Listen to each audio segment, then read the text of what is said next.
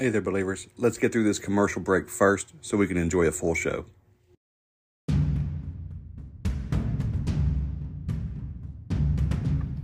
Do you want to be prepared for anything that could happen in day-to-day life or when disaster strikes?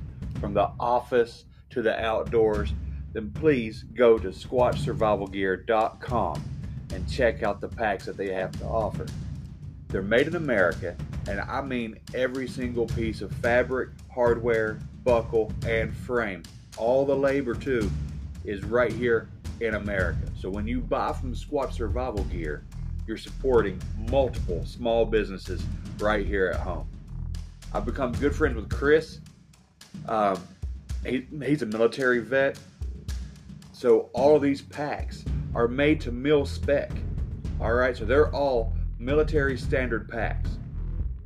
They're good for everything. These things are virtually bomb-proof. I promise you, I own 2 of them. I have the Rock Ape and the Mothman pack. They cannot be beaten. I've had gear all my life. I had gear in the military. I have gear when I go hunting. I have gear for camping. The Squatch Survival Gear changes the game. All right, I take one to work every day. I take the Mothman pack with me to work. Just use it as a regular backpack, but it's so functional. It's just unbelievable quality. All right, so please go to squatchsurvivalgear.com. Now, to save 15% site-wide, I encourage you to use promo code 23BUMP. That's 23 BUMP to save 15% site-wide. Hosea 4:6 says, "My people are destroyed from a lack of knowledge." So now that we have this knowledge, we have to remember to walk in 2 Timothy 1:7, which says, "For God has not given us a spirit of fear, but of power and of love and of a sound mind." When he turned his back from shoulder to shoulder, it looked like as wide as the tailgate of a truck. This thing let out the most blood-curdling, mind-blowing, spine-tingling scream that you've ever heard in your life, and it cut through me like a knife. And I knew that they were going to take me. I just knew it. And then the next thing I can remember is being levitated. Well, when I look in there, I see 2 big eyes staring back at me. Hello and welcome.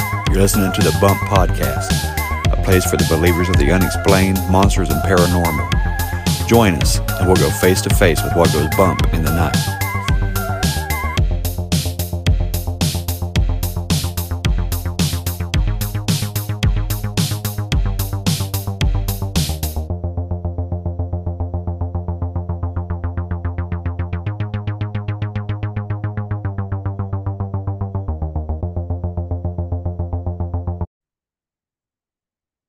Hey there, believers. I got a great episode for you this week.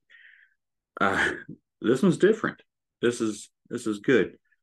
Not that they're not all good. I mean, they're all good, but this is, I like this. I'm bringing on Brandy and Dave together.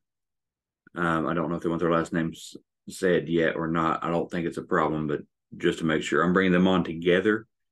Dave was on Tony's show, The Confessionals, on episode 426 to talk about his experiences. Now, when he did that, he did not reach out to Tony. His wife did. And much the same, his wife has reached out to this show to share their experiences and to bring Dave to talk about his stuff. I think they, they're going through things together, but I believe they have 2 different ideas maybe as to what's going on. And I'm super interested in this. We're going to get into the Salem witch trials. Dave's apparently related to one of the first alleged witches. Also, we're going to get into his personal experiences and her experiences here the last few years too. Fascinating topic. I listened to just about 15 minutes of him when he was on Tony's show. I didn't want to go any further because I like to have things revealed to me for the first time. I don't like to do too much of a background check. I like to learn it as the audience is learning it. You know what I mean? So it makes for a more authentic show. And I cannot wait to get this one started. Also, since you're here and you probably got a device somewhere near you, please be sure to leave me a 5-star rating and review on no matter what you listen to it on. If it's Spotify, if it's Apple, whatever, I would greatly appreciate that. A 5-star review. It helps to stay up in the rankings and the ratings. And that's the lifeblood of this stuff, to stay in the charts, to stay current, that and sharing the show. So if you could share the show, go ahead, give it a 5-star review. Share it on social media if you want to. Send it to your friends that you think might like weird stuff. Send it to your friends that you think are Christians and would want to hear this kind of content. Send it to your friends who absolutely refuse to believe in anything. And let's see if we can chip away and open them up to believing in the unexplained, monsters and paranormal. Okay. Because it's a very supernatural world that we live in. And I'm just excited to be a part of it. And I'm excited to share your stories. That's all I'm doing here. You guys are contacting me for the most part. Sometimes I reach out if I find something interesting, like I did with Megan on TikTok, and with several others, with Vicky Joy Anderson and Gary Wayne and them. I get things that I'm fond of as well, and I like to talk about these things. So I bring them on and share the conversation with you guys, and I hope that it's going to continue to be successful. It's been great. We're closing in on 4 years soon. Actually, we're about 3.5 years in right now. It's been wonderful that watching the show grow, take its own direction, almost right out of the gate. And it's just progressed as we uncover things, as we learn things, and dots are getting connected. For years I've said everything's connected, and how true that's proven to be as more things are revealed to us. There's an episode I want you guys to check out that I was on Appalachian Intelligence. If you haven't listened to it yet, please go to Appalachian Intelligence Podcast and look at one of their more recent episodes. It wasn't that long ago. They've got my name listed on it, and it's about Bigfoot and about Lilith.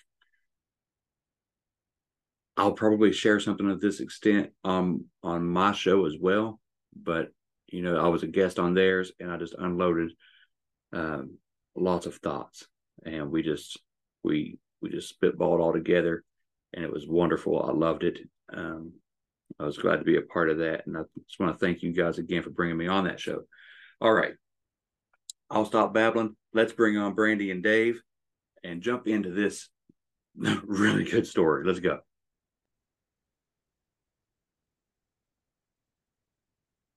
And good afternoon. It's been an interesting day. Just found out that I'm going to be on a podcast talking a little expanded story time about my life growing up. One of the things that I think is interesting, and I spend a fair amount of time up in the Boston area. I travel a lot. Is a distant relative of ours named Bridget Bishop was the first witch that was hanged at trial, accused and hanged. And I had no idea of this as a child. Found out later in life through some research, and it started answering some questions for me as far as attachments and things that my grandmother would talk about. My grandmother used to scare the bejesus out of us as kids by telling us that witchcraft ran in her family, and that her aunts and her two sisters were all witches, and they were practicing witches. And she would tell us stories about them, and I mean, we would just be terrified. which kind of led into me later in life. I was 5 and 6 at the time, so I didn't really pay a lot of attention. But I also had an experience with Hat Man in my bedroom growing up, and I just figured everybody experienced something like that. I didn't pay a whole lot of attention to wanting to tell people about it. I didn't want to share that information. I was terrified at night. This guy was there every single night. It didn't matter how I adjusted the light in my room. Didn't matter if I had a stereo that was on or off. Didn't matter if I closed my blinds and sealed everything. I could see him standing in the same place every night. He was darker than dark, so you could turn all the light out. You could still make out the figure. And he was there consistently every single night from the time I was probably in, 6th grade up until I went to high school and we moved. And that particular figure did not relocate with us, but he was in that particular house. Wow. And I really never told anybody about it.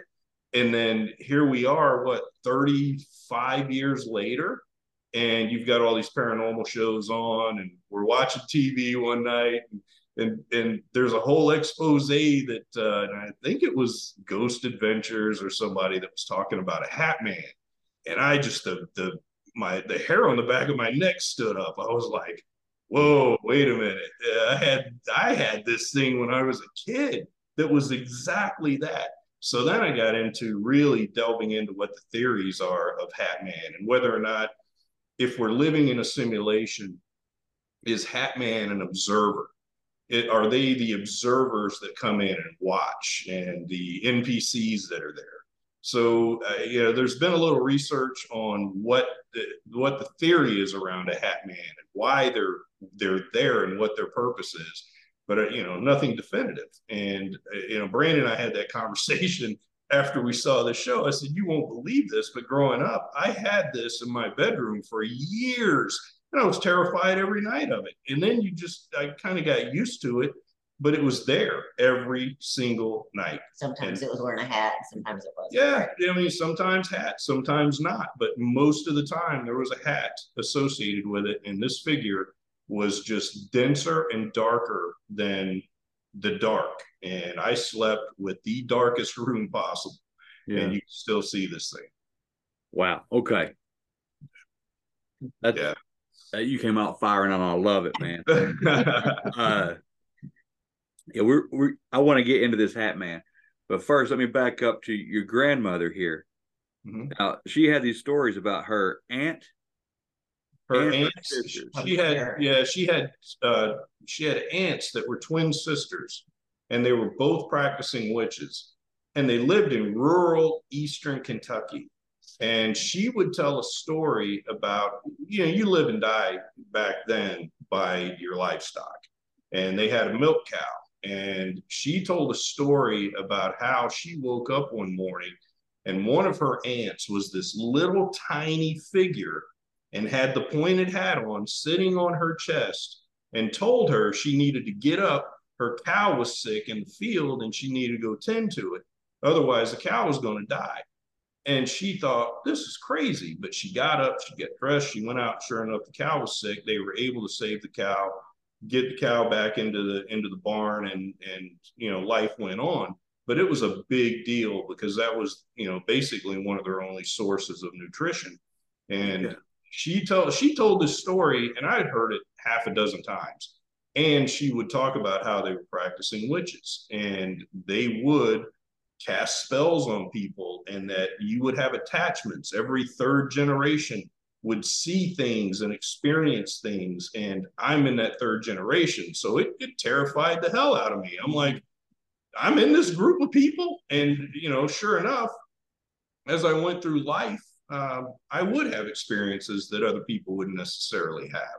And, Brandy had never experienced anything like this until we got together. And we'll get into some stories, but there are some things that happen that just defy logic. We came home from a dance recital one night, and our game room, we had a game room that was up on the second story, and we came home, and every I collect a lot of art by Michael Bedard. And I don't know if you're familiar with Sitting Duck. There's a sitting duck painting that's real famous, and the duck's sitting back and he's in a lawn chair and he's all comfortable at the beach and he's got 2 bullet holes by his head. So that was his first painting, Sitting Duck. And then there's Ship of Fools and there's Fly or Die. There's all these things. So I collected this art throughout the years and we put it in our game room. We get home from this dance recital and we walk upstairs where the girls' bedrooms are, and all of that artwork, and they were on safety clips. You can't just take this art off the wall. It's mounted.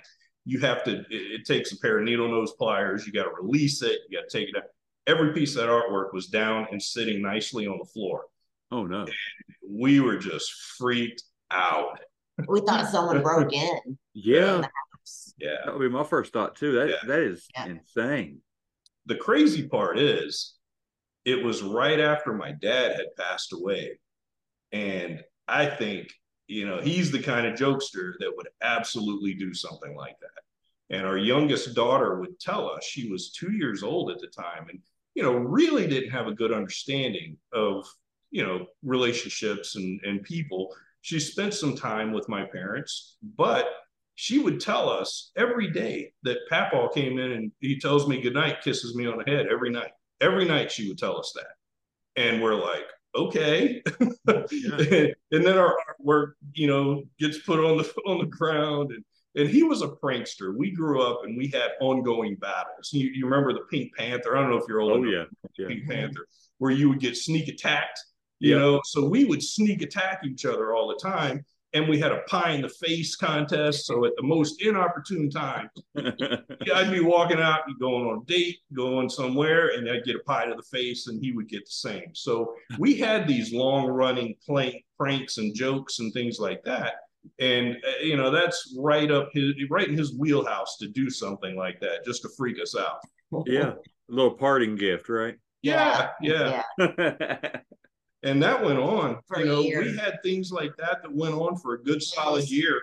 And then it kind of slowed down. It could be toys that would move themselves and walk around, or, make noises. It was wild. I was home by myself one day working, and our daughter was, a toddler or whatever. And she had this dog that you stick in water, and when you stick it in water, it'll bark and move, but it has to be in water.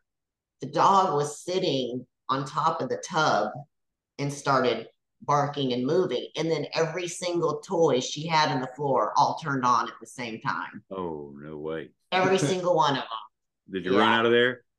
I wanted to. It freaked me out. Yeah, that would be pretty creepy. Yeah, it was scary. Yeah. And our dog, we had a Great Dane at the time that he would just that low growl, that scary low growl. He would just stare at this corner of our room, and just his hair would spike, the hair would stand up, and he would do that low growl. Nothing was there, but he saw something. Wow.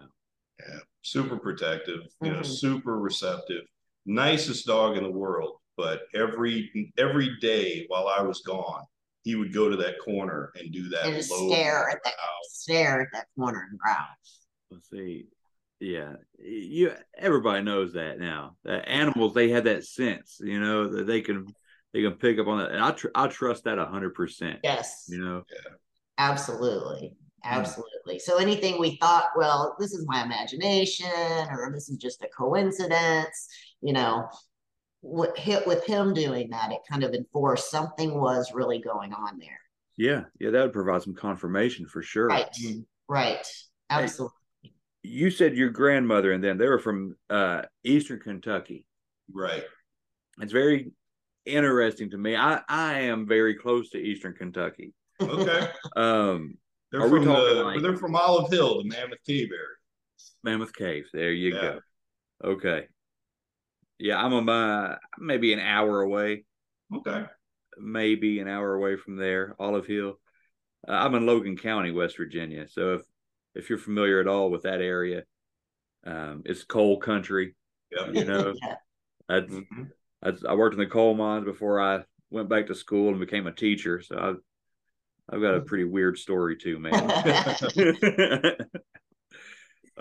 But if her aunt was a witch, or aunts were witches, and her sisters were witches, did she not get into witchcraft too? She said she did not get into it. She always called spectrals or ghosts or whatever. She called them haints. Ain't And I yeah. had never heard that term before, Yeah, but that man. was the term she always used.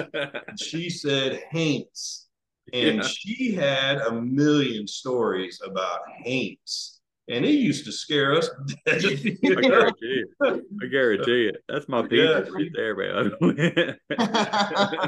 she would sit and spin tales, and we would just watch her and listen and be mesmerized. Yeah, she was a good storyteller, but you know all these stories came from her experiences being a kid through adulthood. Yeah, and you know, over here in Appalachia, Mm-hmm. you're kind of there's a unique blend with folklore and home remedies and backwoods witchcraft is what they call it. Right. But they'll use Bible verses. You know, they'll use scripture to stop bleeding. Like if somebody cuts themselves or they're hurt bad, you know, they'll pray over them, use scripture, and it'll stop the bleeding. You know, or they'll say a verse if somebody burns themselves. They'll say a verse and they'll blow on it, and that'll stop the burn. You know, and it's like some people think it's superstitious, but you know, a lot of superstition, a lot of old wives' tales.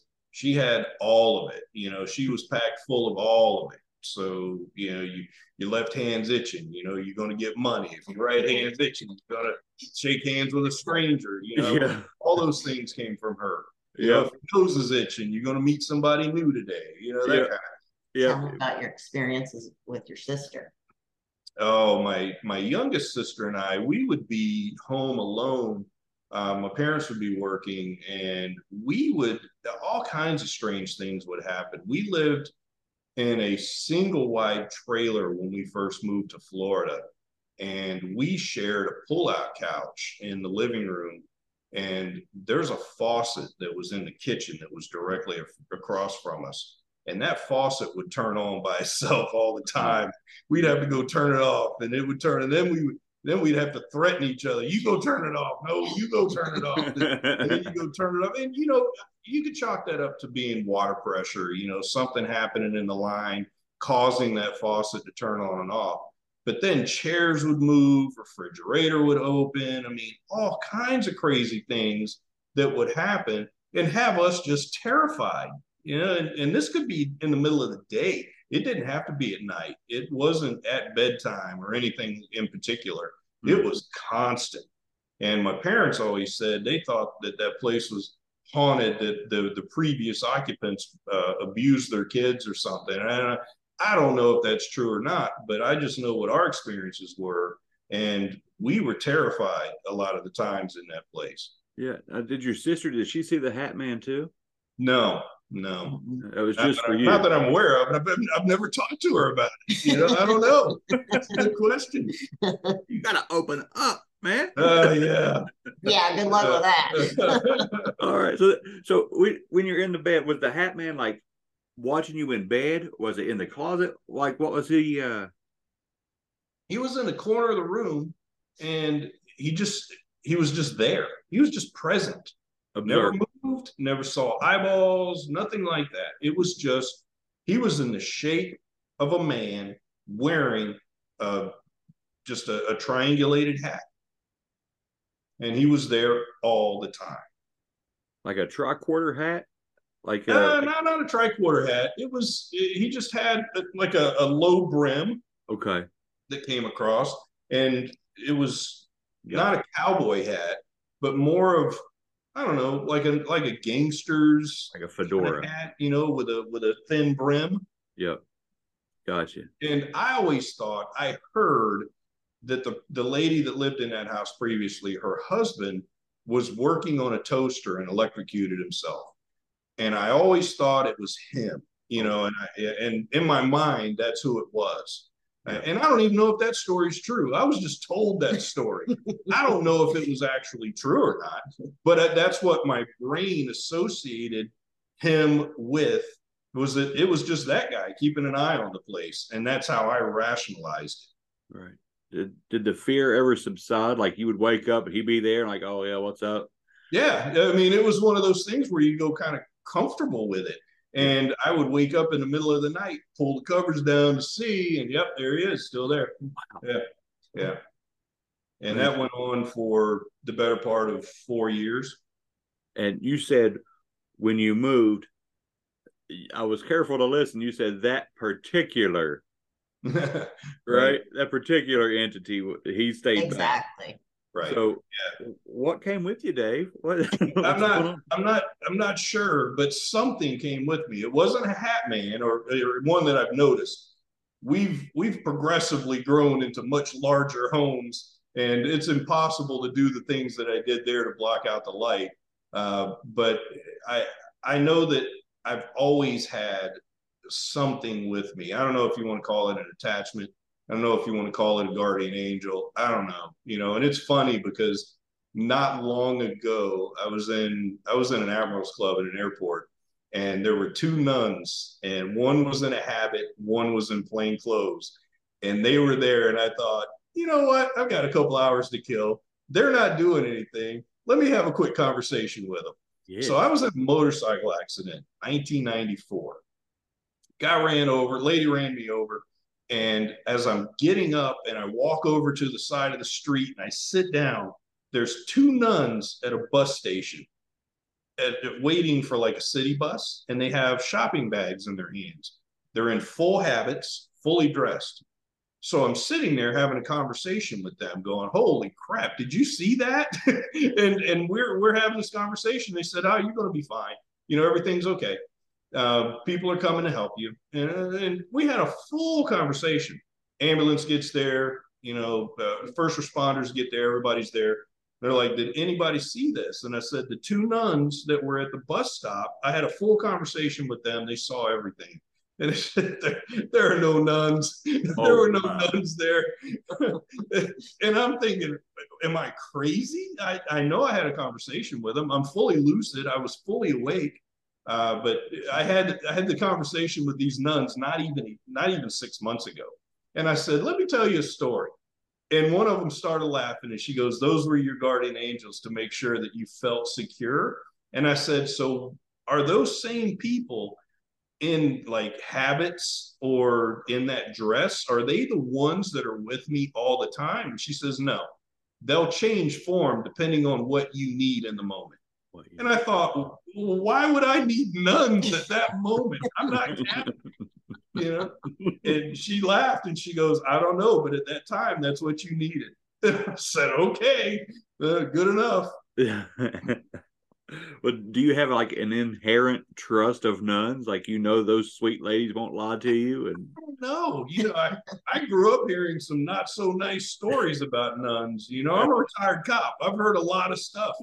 And you get into things that you go, I've never been a big fan of the Catholic religion, so I know I wouldn't manifest a nun or a priest as my savior. Right. Wow. Yeah. But there they were. Yeah, there they were, plain as day. I know I had a conversation with them. I know they were there. Now, you do have a cat, right? Yes. Sorry. Okay. No, I was just making sure. Like, looking over his left shoulder, like, well, nuns weren't really there. He's very nosy. If our Dane could get up there and do the same thing, he would. Yeah. Oh man. So you may have an attachment, you say, maybe some sort of guardian angel. What was with you when you moved that made you think that there's more going on? I don't know if it's a what is more. It's almost like it's just an energy, I think, that follows me and always has. I've got a weird thing where traffic lights go off when I stand under the traffic light, just things like that. And it's constant, and it's been consistent from the time I was little, where I would notice these things. I'd be out in the street, light bulbs that just burn out when I'm around them. Yeah. And it's funny, I donated blood today, and I have a really high iron content. And the guy that was doing the donation work, he tells me, he goes, "Do you experience a lot of static electricity?" And I said, "Dude, you have no idea. This time of year, as we get into the cold months, I get near anything, and there's a 2-inch blue spark that follows with me, everything I touch." And he said, "Yeah," he goes, "everybody that I've ever talked to that had iron as high as yours, they have that same kind of thing going on." Really? And I was thinking, you have no idea. I got a lot of things going on. A lot more than just iron. I don't know if it's iron content. I don't know if it's an energy attachment. I don't know what it is. But as I've gotten older, I just got used to it, and I really hadn't paid much attention to it until Brandy and I got married, and then all these these weird things started happening. Well, they didn't just start happening; they've been happening to me my whole life. She was just now partnered into it. Yeah, she was like, "Hey, pay attention. What's going on here?" Yeah. Yeah, this makes no sense. Yeah. Yeah. Well, let's get into some of it. Tell me some of these things that have went on that you guys have noticed. Oh my goodness. Where do we begin? Yeah, I don't even. We can start recently. Yeah. Last year we went to Las Vegas, and of course Brandy books us the VIP tour. R.I.P. The RIP tour, I guess is what they call it at the Zach Bagans Museum. Oh wow. And, you're not. You get behind the scenes, you get in the back room of a lot of stuff, and you see stuff that the normal public really doesn't get access to. So one thing they do is they line you up, and you're supposed to follow directions, first of all. But he doesn't. That's my downfall. I kind of walk my own path. And you line up, and there's a certain way you're supposed to shuffle by this Peggy doll that's supposed to be haunted. You're not supposed to look her in the eyes. You're not supposed to pay any attention to her. You're just kind of supposed to go by and look at her aura, I guess. I did it all wrong. I went right up to her, right to the glass, looked her right in the face, didn't pay much attention to it. I get out, and Brandy's like, "You didn't look her in the face, did you?" So she had blue eyes. At her. Yeah. She had blue eyes. I looked her right in the face.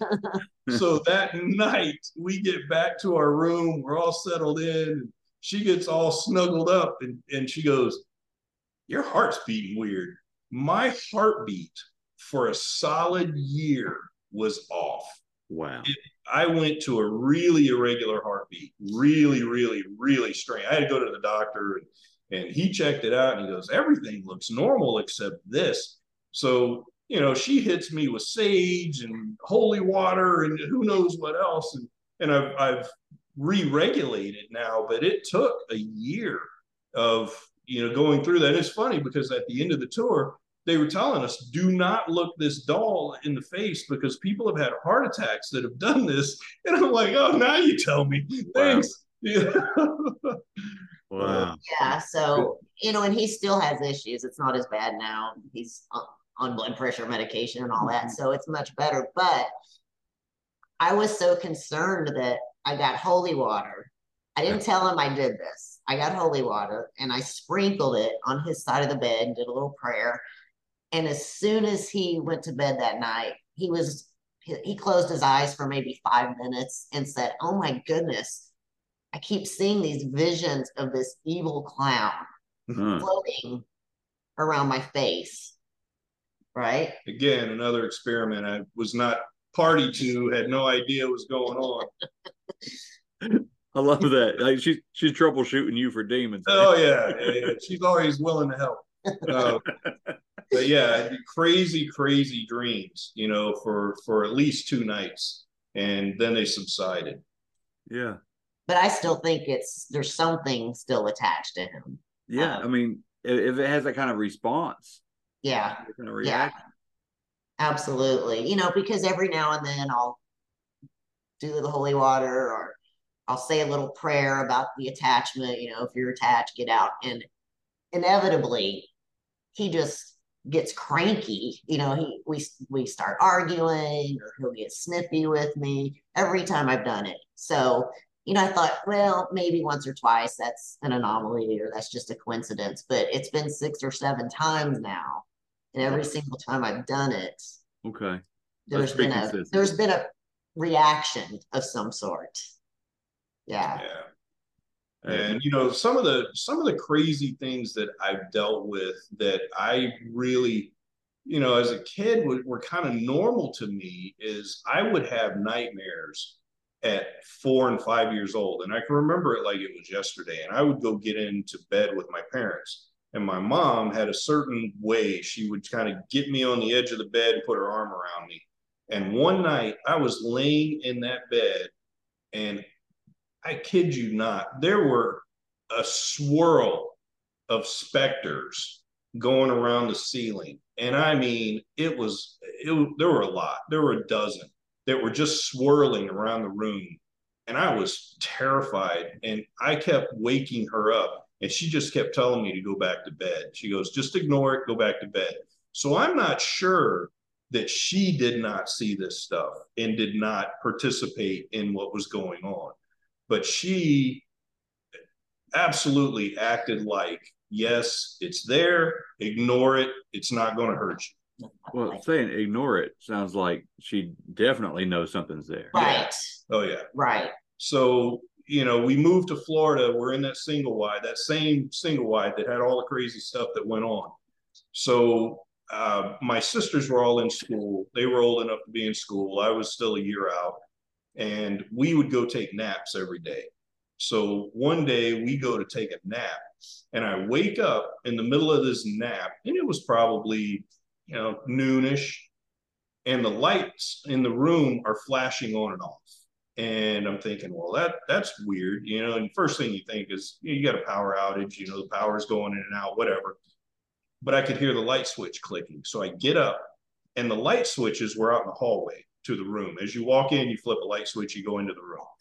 The light switches were mounted vertically, and both light switches were moving back and forth. And I put my hands on these light switches, and I couldn't stop them from moving. And my mom is 6 feet from me in bed, and she starts saying the Lord's Prayer out loud. And of course, I get freaked out. I'm like, what is going on? Yeah. And as soon as she started saying it, about a minute in, everything stopped. And she told me, she goes, something was sitting on my chest and I couldn't get up.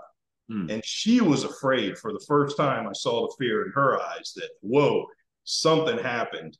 And we both just experienced that. And there's no me telling you just to get over it. That's not what you saw, because she was terrified of it as well. Wow. So she had she been sleeping? Or yes. She was just, yeah. Okay, so we were both asleep, and I got up because I heard the clicking of the switches. So I was, 5-7 feet from her, and I had my hands on those switches moving. And then I heard her start saying the Lord's Prayer out loud. And, and that was out of her character. She never, we weren't religious people, but she started saying that and everything stopped. Right.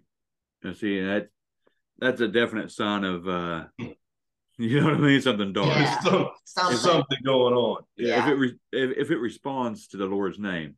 Yeah. Right. Absolutely. There's nothing else that will respond in that way. That's that will go away unless it's something evil, something that was. Yeah, exactly. Trying to provoke. Yeah. You guys. So that was probably one of the most violent, I guess, concerning experiences I was ever involved in. Yeah. Yeah. I would say that's enough. Yeah. Especially at that age. Yeah. Now, if this is going on, man, and it's going from the generation of your great grandparents, right? Mm-hmm. Your grandmother's aunts, mm-hmm. your grandmother's family, her sisters, then my parents, your mom, it's affecting you, right? It does sound like something generational. Yeah. And it sounds like my grandmother knew what it was. She wasn't highly educated, but I think she explained it the best way that she knew how. And that was through word of mouth and handed down through generations. She knew what was going on. And she used to always say that the third generation in that family was cursed because they did something. I don't know what it was, but she said the third generation is cursed in that family. And I'm like, okay, I don't know what that means at 5 and 6 years old. But to me, Now it means we had some kind of an attachment that just followed us, and you learn to deal with it, or at least I did. Yeah. Wow. Well, and you haven't opened up to your siblings about this to see if they've got anything that they're dealing with? I talked to his sister, and she has a lot of experiences as well. Really?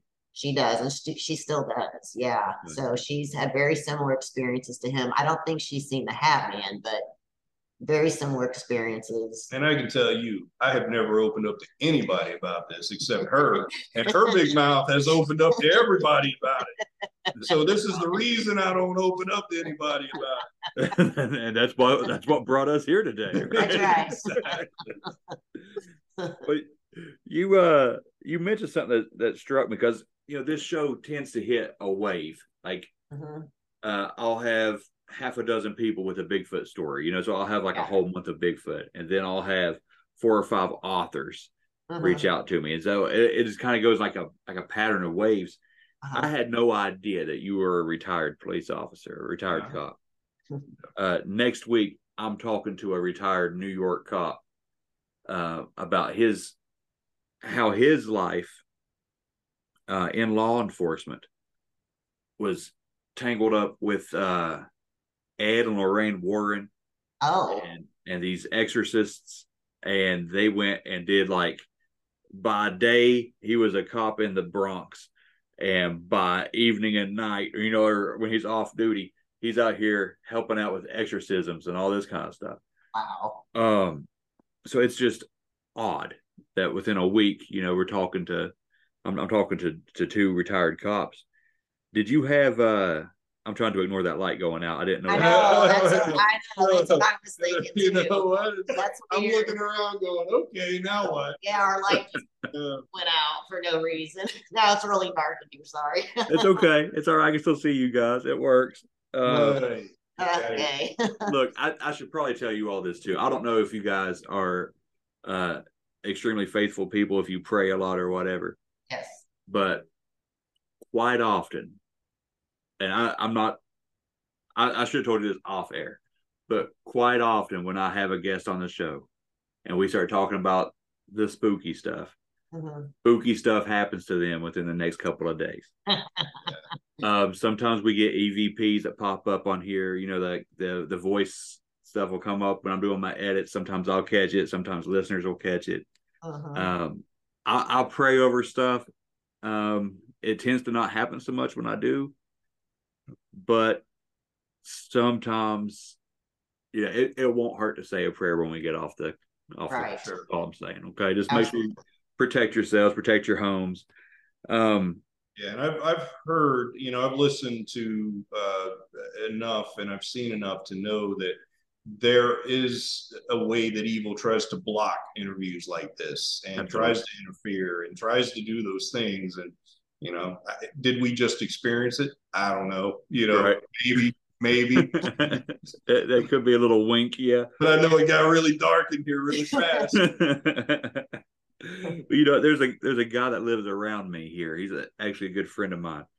He recently did a life change. I met him after he came to Jesus, but he had spent a decade or longer as a Satanist, full blown into it, and he had a miracle type encounter with God and converted full on right then, gave his life over, got saved, got baptized, faithful.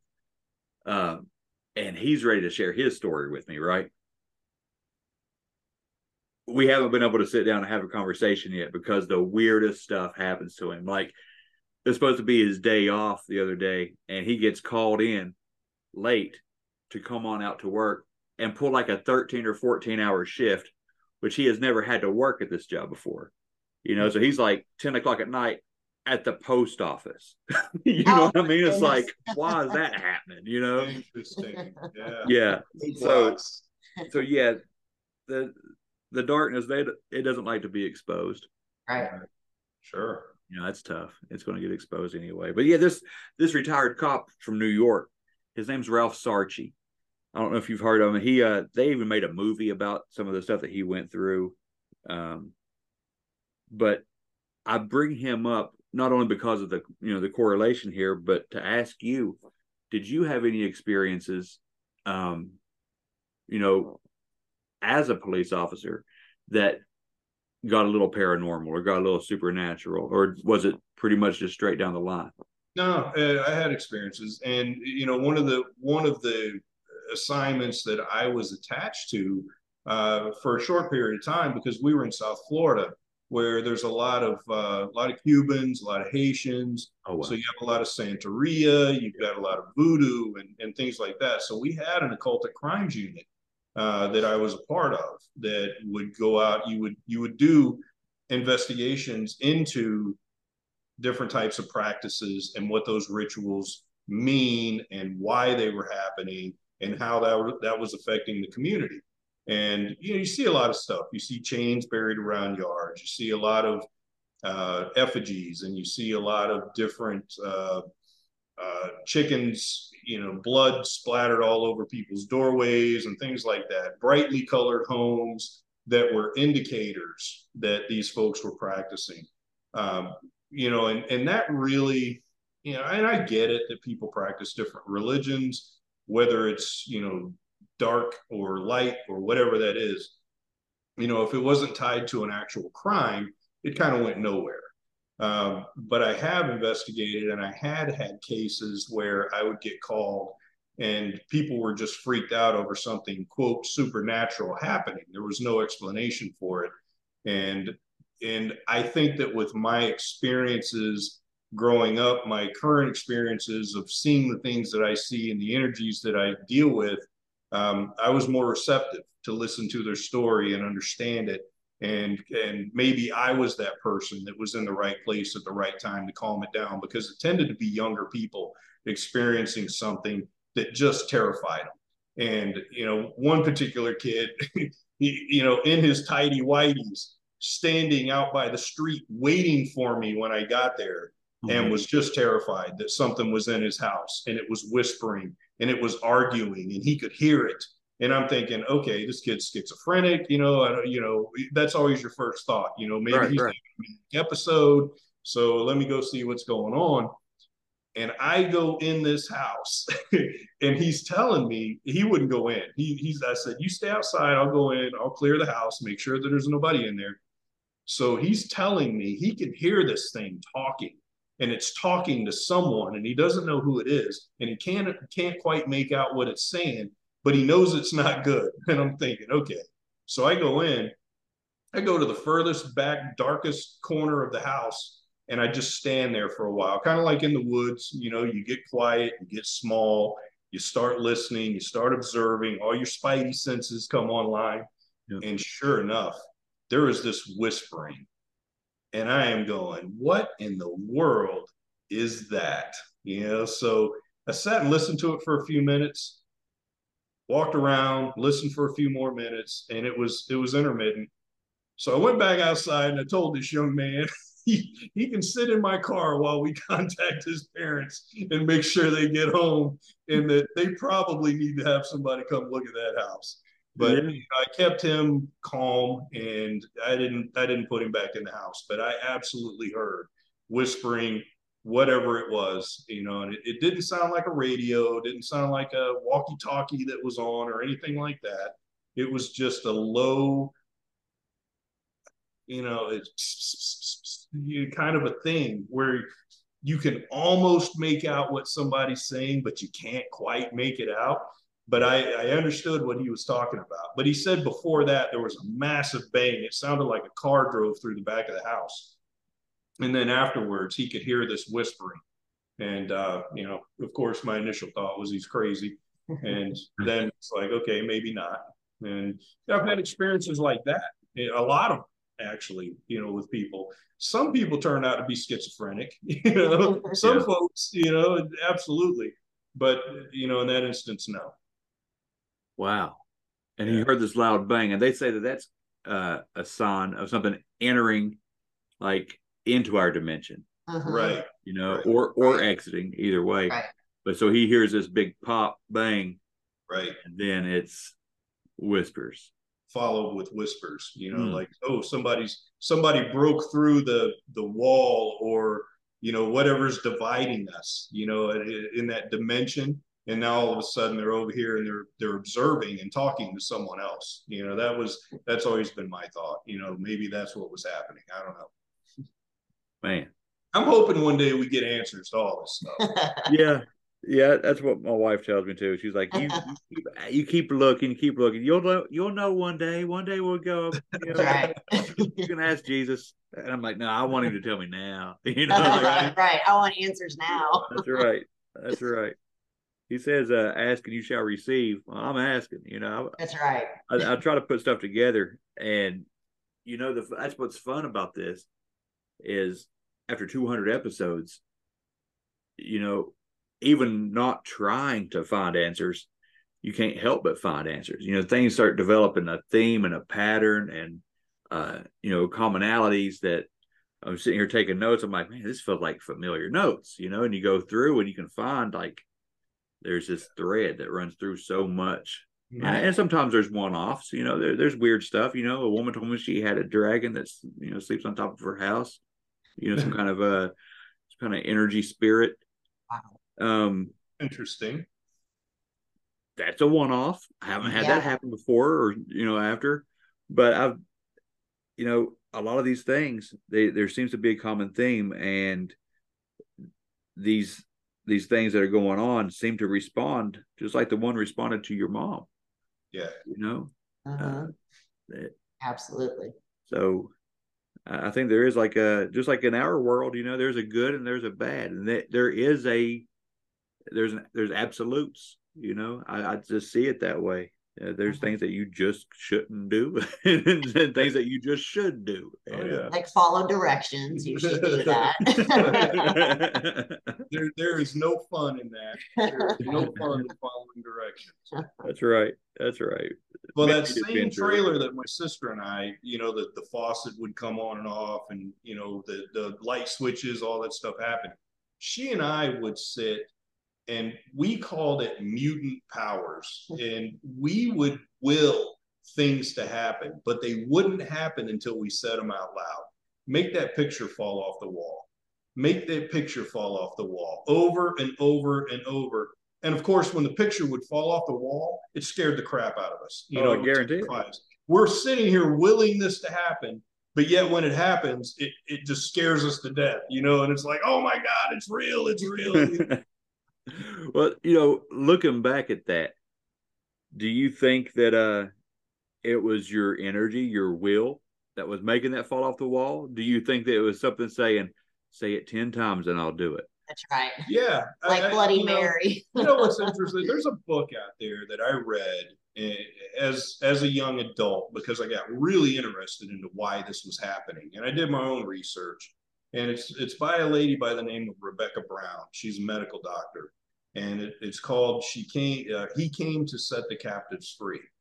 And she talks about all of these things. It kind of brings it all together, that if you open yourself up, that the spirit world will provide you with someone to do these things for you. And that's what draws you in. Because typically what happens is people get progressively more evil as they walk through these things. It's like, oh, you'll knock that picture off the wall. Will you make somebody sick for me? Yeah. Will you kill that animal for me? Will you disable somebody's car for me? Those things start to happen, and now you're indebted to that world. As you do these things come back to you. And she explains it really well. And she talks about good angels and evil angels and how that works and how to set up protection around your house and to do these things. And I read that book, and it spoke to me because it really encompassed the things that I was involved in and that I experienced. I think if I would have just read that book out of the blue and never experienced any of this stuff, I'd be like, this is a bunch of crap. I don't believe this. But the way she explained it made a lot of sense. Well, yeah, I hadn't heard that book before, and I'm going to look it up because I love to read. And yeah, very good book. Very spiritual book. I think it gives a really good overview of what we're battling. It's all about good versus evil and how those roles interact with one another, how it's a balancing act. Yeah, I'll definitely check that out. Yeah. And you're right, because people seem to be, I'm not trying to be a Debbie Downer, but people are drawn to the darkness, people Yes. are inherently kind of horrible people, so Yeah. and that temptation that you might feel cool or powerful. Yep. There's so much temptation on that side of things, you know what I mean? Because it appeals to all the desires of the flesh. And Right. I've always been a big believer in karma, and I've experienced my fair share for the stupid things I did as a kid. So I've always been a believer in it. So I've never had that temptation to go use anything bad against people. I wish the best for everybody. I want everybody to succeed. I want to cheerlead everybody to success, and I took a path that most people wouldn't, because it's hard and it gets you out of a situation and gives you a better life. And I try to cheer those people on that I left behind, or that I knew growing up, that are still in that same cycle of poverty or whatever it is. right. And I've always been on that side of the coin. I didn't want to wish, failure on people. I want to see everybody raise up, Absolutely. I've been right there with you on that, man. I wouldn't wish anything ill on anybody. That just wasn't. I got a couple people that, I'm not going to pray for them, but don't want to see anything befall them either. Like, I wouldn't cry at their funeral. Right. But I'm not going to be the one to pull the trigger. No, I'm at an age where you have to have a couple people in your life, right? Yeah, for sure. Oh man. All right, before I switch gears entirely, because you said something at the very beginning of this that I just want to hear what your thoughts are on it. But before I get into that, is there any more paranormal things that have happened to you guys together or individually that we want to talk about on here? When we first moved into this house that we're in now, there was a lot of action going on. And we think it's because of the way that the house, the way we purchased the house, it was a pretty negative situation all around. But when we first moved here, I was in the basement and I was getting something. I don't know, I was grabbing something from a box and I see this figure, white shirt, white pants, full figure, walk by me.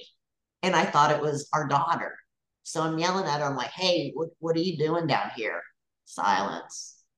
I thought, well, that's kind of weird. Came upstairs. My daughter wasn't even home. I was home alone.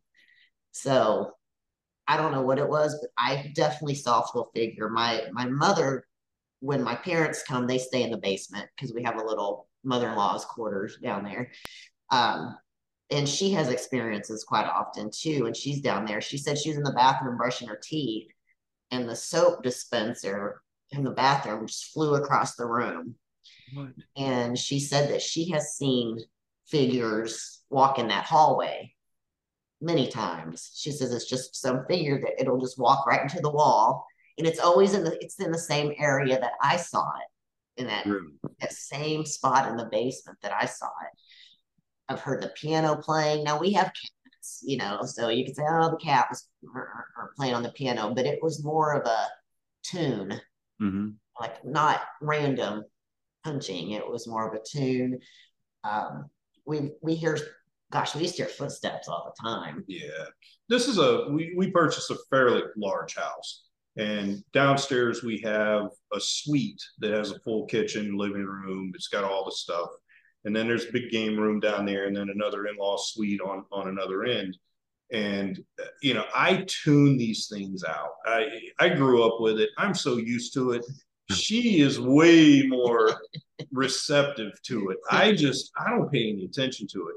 But this house was built specifically by a couple, and the basement in particular was designed for one of their parents, who was a single guy who ended up dying, not in the house, but it was his area. His area. I mean, there's a cool pub down there that's built out, so he could go hang out in the pub. Then he'd go to the TV room, and then there's some back entrances, some back hallways that you can get into the living room and doing some things with. So it's a really cool layout and the way it's done. And if it was built for me, and if I was going to hang out on Earth for a while afterwards, that's where I would hang out. I would do it. So I don't know that it's him down there. He doesn't really bother us. I haven't really had any interactions at all. I don't spend a lot of time down there. We could have another family living down there. I wouldn't even know it. It's like, I don't know. We're never down there. But, Brandy's way more receptive to noticing those things than I am. I'm at an age and I just don't pay much attention to it. I've experienced so many things that it just kind of, with me, I just go with the flow. Yeah. A little desensitized to the whole thing. Yeah, for sure. And you, on the other hand, have no previous experiences with it. No experience until we got married. So I'm always on high alert and I hear everything. Yeah. And you're obviously kind of into the paranormal. You listen to the weird shows. And that's why I got into it. I had no interest. I did not believe it. I can tell you without a doubt, the last thing that I would ever imagine her doing is listening to a paranormal podcast or anything about Bigfoot. I'm like, are you kidding me? I mean, super highly educated, highly motivated, and she's listening to Bigfoot podcasts. I'm like, what are you doing? I mean, I had such a scientific mind when we got married. Didn't believe in ghosts, thought there was always a rational explanation for everything. I read Scientific American for fun, so it was definitely a shock to me when these things started happening. At first, I thought it was my imagination or whatever. And then as it continued to happen, especially with the situation with the toys when I was home alone, I couldn't deny it anymore. I knew that there was something else going on and I had to open my mind up to it. So that's how I got interested in it. I opened up my mind and said, obviously, I don't have all the answers. Obviously, there are things I don't understand. What is going on? And that's what prompted me to dig into this kind of thing. Is I want to know as much as I can. I'll probably never know the answer, but I just want to know, what's happening. She's a research phenom. She's the person that when you're watching a movie, she's on IMDb, searching what everybody else was in, how this movie was made, what happened during the time it was made, and then asking me what happened when it's over. Right. Because I missed it. I missed the movie. Well, it just blows me away that we're even having this conversation. But that should lend credibility to Bigfoot. Right. Well, I can't wait for her to go on a Bigfoot expedition and actually find one. So now she can have a story. And I'll be back on your show talking about, here was my experience. So a lot of our experiences led into talking to people that are very receptive to the spirit world and doing some past life regression and things like that, which I never believed in any of that crap. I'm like, are you kidding me? Past life regression? And I did it a year ago and it totally freaked me out. Really? Yeah. Totally freaked me out. What'd you find out, man?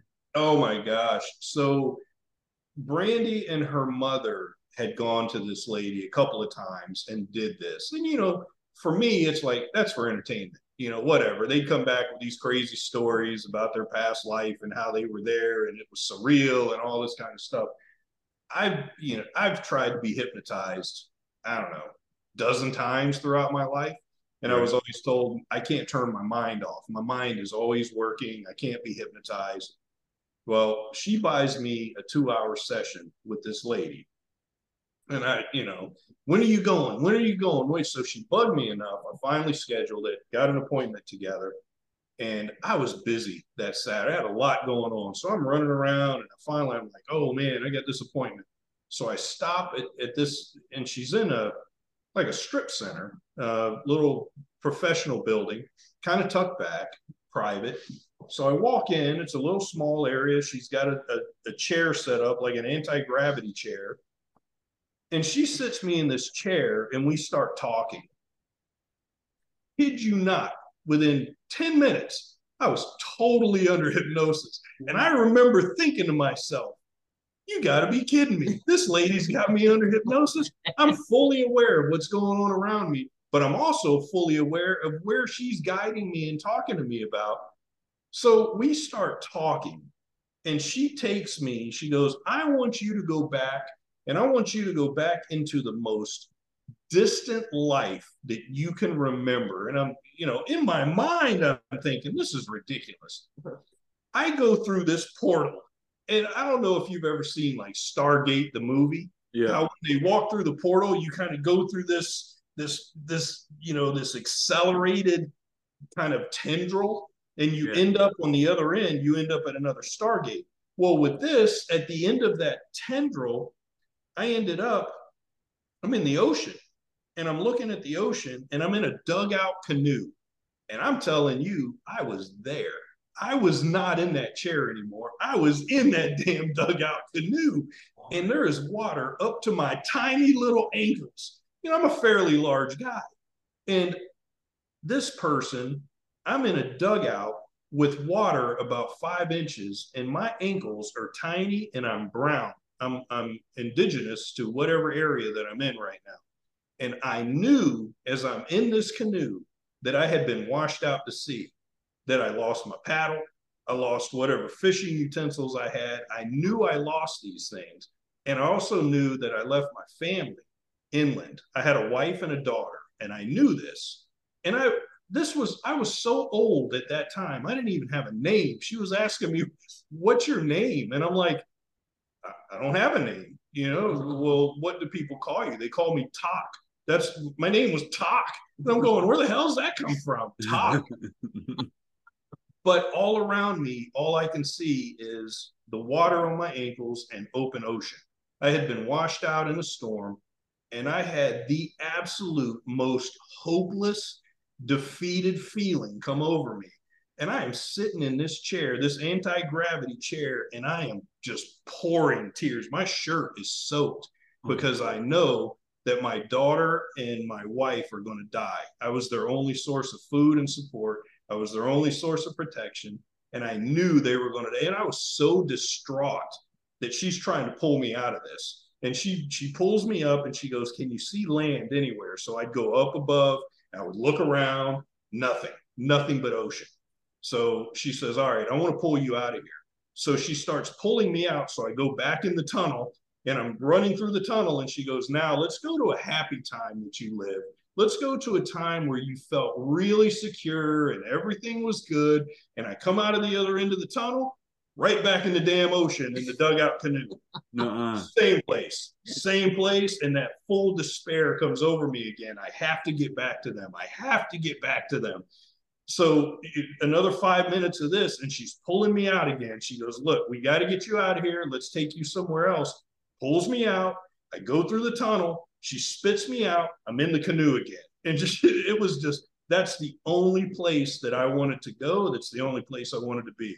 I had such a despair knowing that I had left my family and they were never going to see me again, and that I was going to die in that ocean. And it was bad. She brought me out of hypnosis, and I was a wreck, an absolute wreck. Yeah. And she looked at me and she says, I don't want to do this again with you for at least a year. You need to go process. So, my year is up. My certificate is on the refrigerator.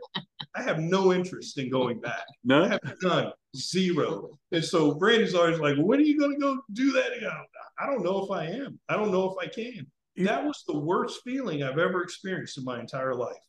Oh my gosh. And it felt real, absolutely real. It was absolutely real. I was there. Yeah. Craziest thing I've ever been involved with. See, okay. Do you have an aversion to oceans now? Absolutely. Hate the water. Have always hated the water. Hate Sink boats. like a rock. I mean, I have a muscle density that is very high. I sink like a rock when I get in water. He's always hated boats. Yep. Never liked boats. I have zero desire to ever own a boat. Don't want to be on a boat. Don't like cruises. And after this experience, all those questions got answered. I grew up in South Florida. I had zero interest in skiing or scuba diving or any of that stuff. I wanted nothing to do with it. See? Now I know why. See, and this separates me from a lot of, at least in my area, a lot of other Christians, because I think that there may be room for reincarnation. Right. It answers questions like that. Right. It answers questions like, how is there a 4-year-old that's a maestro on a piano? Right. You know what I mean? It answers questions like, how did this kid at 3 tell you about how he died in Vietnam and can take you to his buddy's grave marker, Exactly. It answers those questions. Yes. It also, for me in the Bible, they asked John the Baptist, are you Elijah? Elijah was a prophet from way back. Right. And Jesus even says, what if I told you that, Elijah did come again and you beheaded him? Saying that John the Baptist was like the second coming of Elijah. Right. That sounds like reincarnation to me. Yes, it does. Right. Yes. And I don't know. I feel like maybe our path, because it's shared with other religions. I get that. A lot of things are. But the path of enlightenment, or to become Christ-like, is what I would call it. Maybe we get time after time until we get that redemption, that salvation, and then we can go on into paradise with the Lord. So why not? Why not have reincarnation? Why would that experience be so real for you? Right. Yeah. And I would never, in a million years, I would have never guessed that session would have had such an impact on my life and who I am and my thought process. Right. But it messed with me. It has messed with me since that day. Right.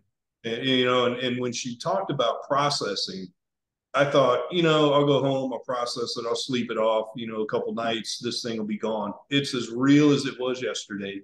And I have zero desire to ever go back and experience that feeling again. Yeah.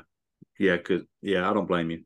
And then you start thinking, are we trapped, back to the incarnation and the whole process of evolving into a Christ-like, human being.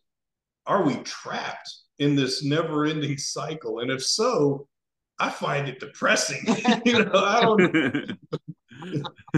When's it gonna end? Yeah, well, I don't Apparently know. I'm not good at this. I don't know. My wife teases me a lot. She said, "This is the last time I'm coming here. Exactly. You keep dragging me back down. I'm done. Keep dragging me back." But yeah, I don't know what I think that I have had a lot of. If that's the case, if reincarnation is where we get it right and we pay for what we did wrong and we work our way up, that's all the more incentive for me to give my life to God, because I feel like I had a lot of things I must have done wrong in the past life, because I had a lot of suffering in this 43 years of this life. So that whole karma thing. Yeah. So if that's all legit, then I'm done too. Give me Lord, get me out of here.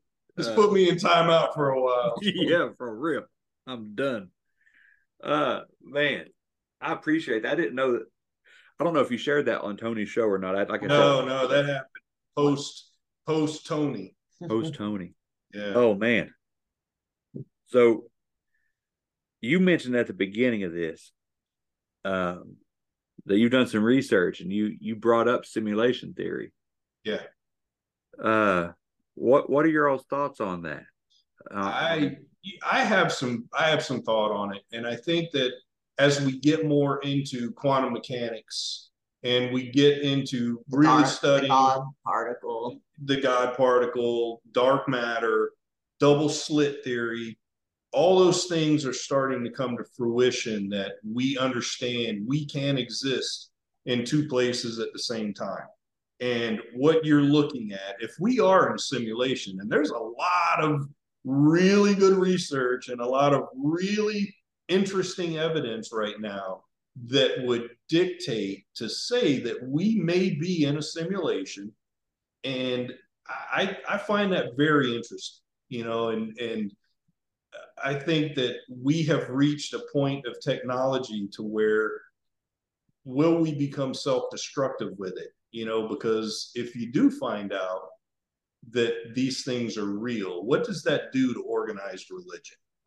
So I think we're in a very interesting place right now. And what happened to past societies that we now know existed? Did they get to this point and find out, okay, and then everything fell apart? And the makers that be decided to take the Etch-a-Sketch and shake it and start over. Yeah. Hit Control Alt Delete, right? Yeah. Hard reset. Absolutely. Absolutely. Man. Yeah. There's only one way to find out, and that's to get That's right. we just don't want to get in too big of a hurry getting there. Oh. Right. Oh man, this has been awesome. That's fantastic. I can see why now that somebody brought you on their show just to talk about just you. I find it interesting that I'm interesting enough to want to talk to. Well, Dave, Brandy, is there anything else you guys want to share? Anything you want to? I can't think of anything. No, I mean, I've had so much pre-Brandy, and then we've had so many experiences together. Again, I'm kind of used to it. She picks up on this stuff now, and she observes it, she feels it, she takes it personally, where I just kind of brush it off. I've been dealing with this my whole life, and I don't really pay a lot of attention to it. Yeah. Light going out, par for the course, no big deal. We're now sitting here in the dark because the light went out, which happens. I'm like that with small electronics. They do not do well in my presence. Well, if she's running these tests on you while you're sleeping, and you're responding to the holy water tests, or something stirring you around a little bit. We've never been deeply religious people, and we live in kind of the Bible belt buckle of the Midwest. Yeah, well, you're in it now. Yeah. And to have her sage our house, and do things like that, I was always, it's like, what are you doing? But there's something driving that behavior. And what's driving that behavior is whatever the hell is attached to me, right, causing her to then research this stuff, want to know more about it, and then saging the house to keep the weird stuff from happening. The water, the prayer. Yeah. Yeah. Well, if it won't leave you ever, ever, ever, it will never leave you unless you want it gone. Yeah. So if you want all that gone, she's on the right path of helping you get it out and get it off behind you. Generational curses, I've talked to a lot of people, and it's real. I feel like I had a curse on myself for probably, I don't know, close to 10 years. Oh, wow. Yeah, it went for a long, long time. And how did you shake that? Honestly, I rededicated my life to God, to Jesus. I did. Because I was raised Catholic, actually. But I didn't go to church through my teenage years very, very much. Just here and there with my dad. And then when I was about 20, I started going to a small Free Will Baptist church with my grandmother. And that's a different. Yeah, it's a big change. But I formed that relationship with Jesus. I got to know him, and I gave my life to the Lord. Then I was almost 21, and then 9/11 hit, and then I joined the Air Force, and I was gone for 6 years. And once I joined the military and I got away from home, I went the way of the world, man. All the partying and all the military guy stuff. Right. what I was. Mm-hmm. I come back home around 30 years old, and in a dark place. You know, I was a drunk. I had divorces, foreclosures, lost my car. My grandmother, who basically raised me, had just died. And I got out of the military. So everything I knew, everything I loved, everything I wanted was gone. You know, custody issues with my child. It was just, I was in a horrible place. And I just wallowed in that. And I think that's when something got a hold of me. Yeah. And it kept a hold of me for, like I said, the better part of 10 years. But I met my wife, and we just partied together. You know what I mean? For a long time. As bad as that sounds, we just had fun. You know, is what we felt like. We were just having fun. But we both believed in God, but we didn't practice anything. We said prayers at night just to cover our butts and, keep going. Yeah. But there was times where she felt pulled, like, hey, we should start going to church. And I was like, no, I don't need to go to church. I believe in God. That's good enough. And then, her phase would pass, and I would say, I think we need to go to church. And she'd do the exact same thing I was doing, And we went back and forth like that for years. But about, I don't know, 3-4 years ago, we decided to rededicate our lives to God. We found the church we settled on. We all came to the same place at the same time, and we turned it all over and didn't look back. And we went in hardcore. Like, I feel like I owe him. He spared me from a whole lot of stupid. Yeah. And so I'm giving him everything now. And that, I think that spared me. It delivered me from a lot of things that were on me. Sure.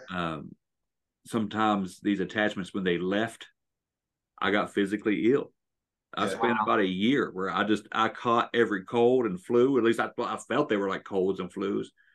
But you start talking to people that do deliverance, and they say that these are actual spirits that are departing. They try to wreck you a little bit before they go. Interesting. It is. It's really interesting how that stuff, the physical and spiritual world, work hand in hand. Right. But yeah, that's what it took, man. It took me hitting my knees and saying, "Look, fix me," but when I was ready to make that dedication, that's when things lifted. That's great. That's great. With my history, at 21, I was baptized. I didn't grow up in the church, but I did grow up around, I had friends that were Southern Baptist. I had friends that were Lutheran. I had friends that were Catholic. And I went the way of the Southern Baptists and said, you know what, let me dedicate my life. At 21 years old, worked for the sheriff's office, and I went and got baptized. And not one thing changed when it came to that energy. Like, okay, that's fine, but I've been washed in the blood of the Lamb, so that's it. Whatever happens from here on out, man. And being on that side of the thin blue line, you see a lot of pastors and a lot of clergy at their worst. Oh, I'm sure. Doing things that they, get caught doing. Absolutely. Begging forgiveness, begging not to tell anyone, let them go so their families don't get injured, their parishes don't fall apart. You see a lot of that stuff. So I was a young man when I decided not to put my faith in man. And absolutely. I'm still at that point. I can have a personal relationship with the spirit, but I will never put my faith in a man. Absolutely. Yep. I'm with you on that 100%. I know exactly where you're coming from, man. And I even down to a denomination period. Yeah. The church that we found to go to is non-denominational. He's like, we won't even put a label on ourselves at all. Like we follow Christ. Yep. That's where we stay at. Yep. I was just in Houston a couple of weeks ago, and I drove by a very well-known. I was in the back of an Uber, and we went by the very well-known multi-mega church down there that certain individual runs. Yeah. And my first negative connotation was my Uber driver telling me, when we flooded, they shut that church down and wouldn't help people at all. They weren't allowed in the church.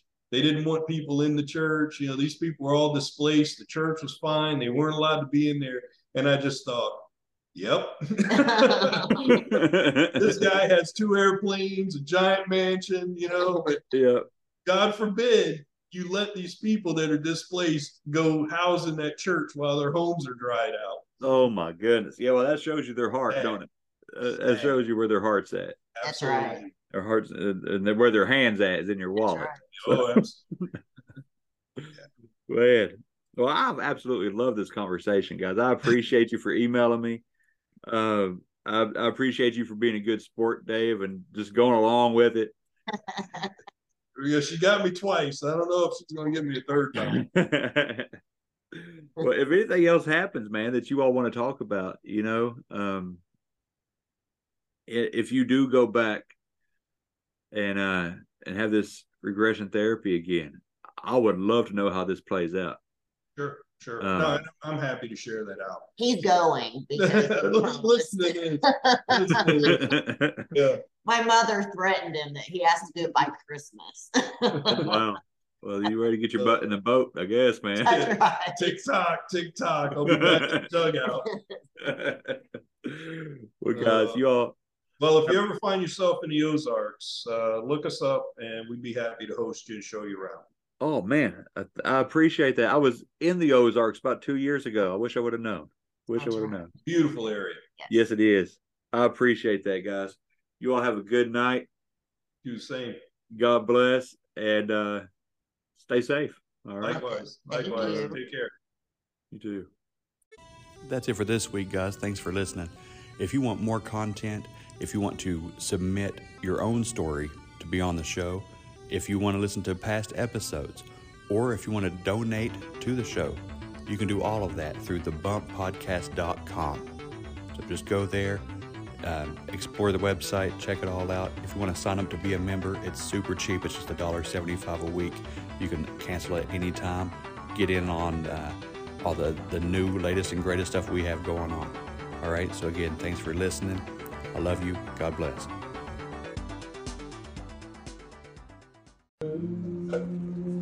Is that yonder in the distance with his garment white and snow, with a voice that sounds like thunder, walking on the street of gold.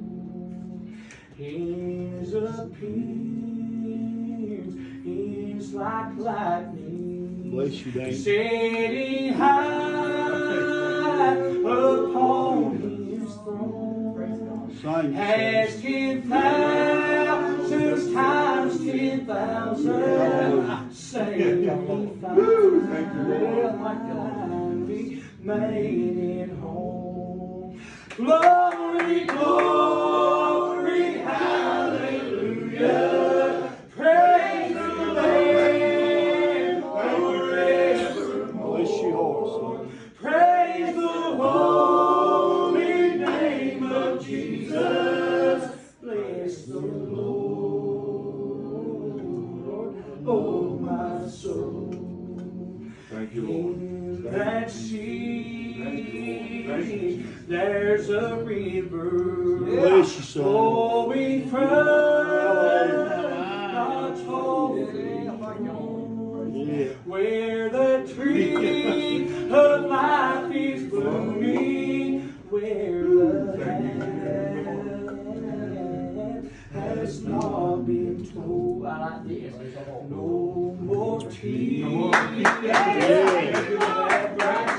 Thank you, Jesus. Death will have to flee away.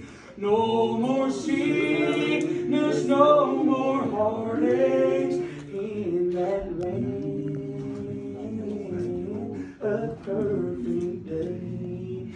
Glory, glory, hallelujah. Praise the Lamb forevermore. Praise the holy name of Jesus.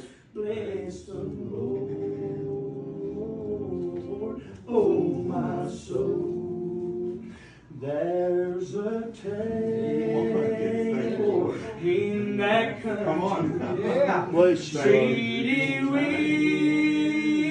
the saints of old, with their troubles far behind them, to never suffer anymore. I'm going home in the morning to that land so bright. I'll walk the streets of gold with Jesus in that city built for swear. Glory, glory, hallelujah. Praise the Lamb forevermore. Praise the holy name of Jesus. Bless the Lord, oh my soul. Yes, bless the Lord. Thank you. I praise Oh, your name. my Thank you, soul. Jesus. Thank you, Wayne.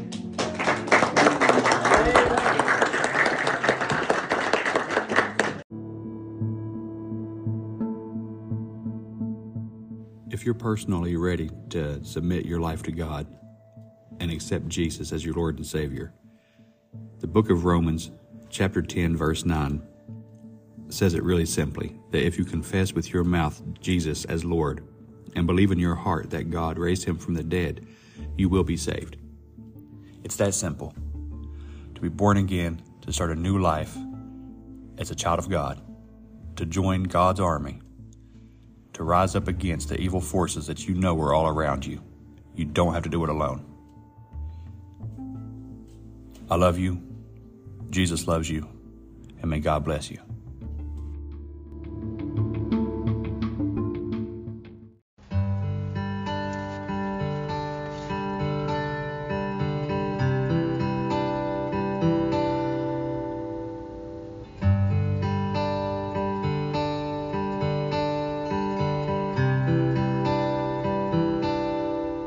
I recall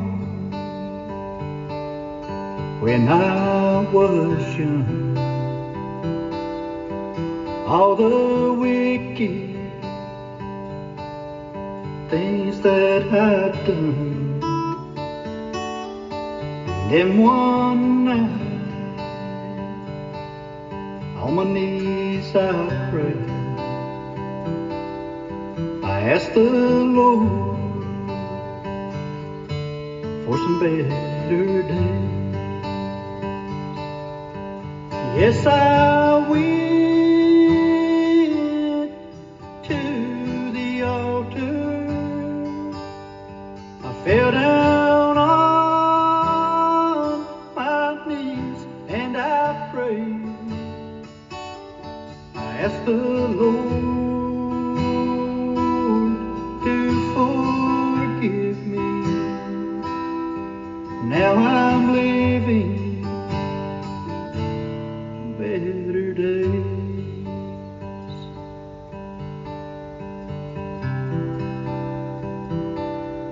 I have a friend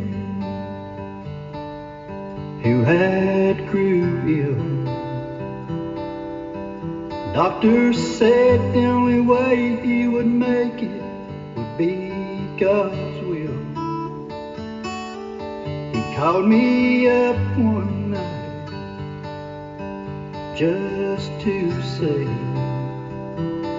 brother, if you would,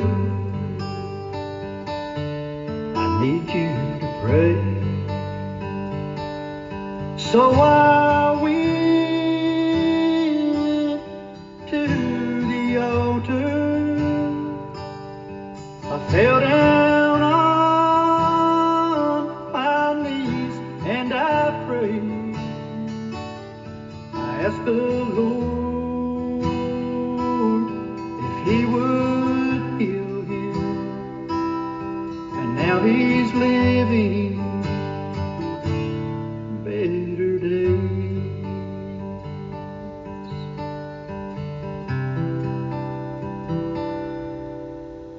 So if you're here feeling lonely and your burdens you no longer can bear, just come on up to this altar and take it to the Lord in prayer. Come on up to this altar and fall down on your knees and pray. Ask the Lord to forgive you, and you'll be living better days. So come on up to this altar and fall down on your knees and pray. Ask the Lord to forgive you, and you'll be living better days.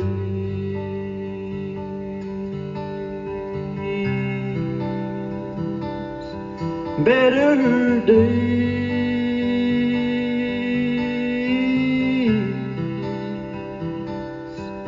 Better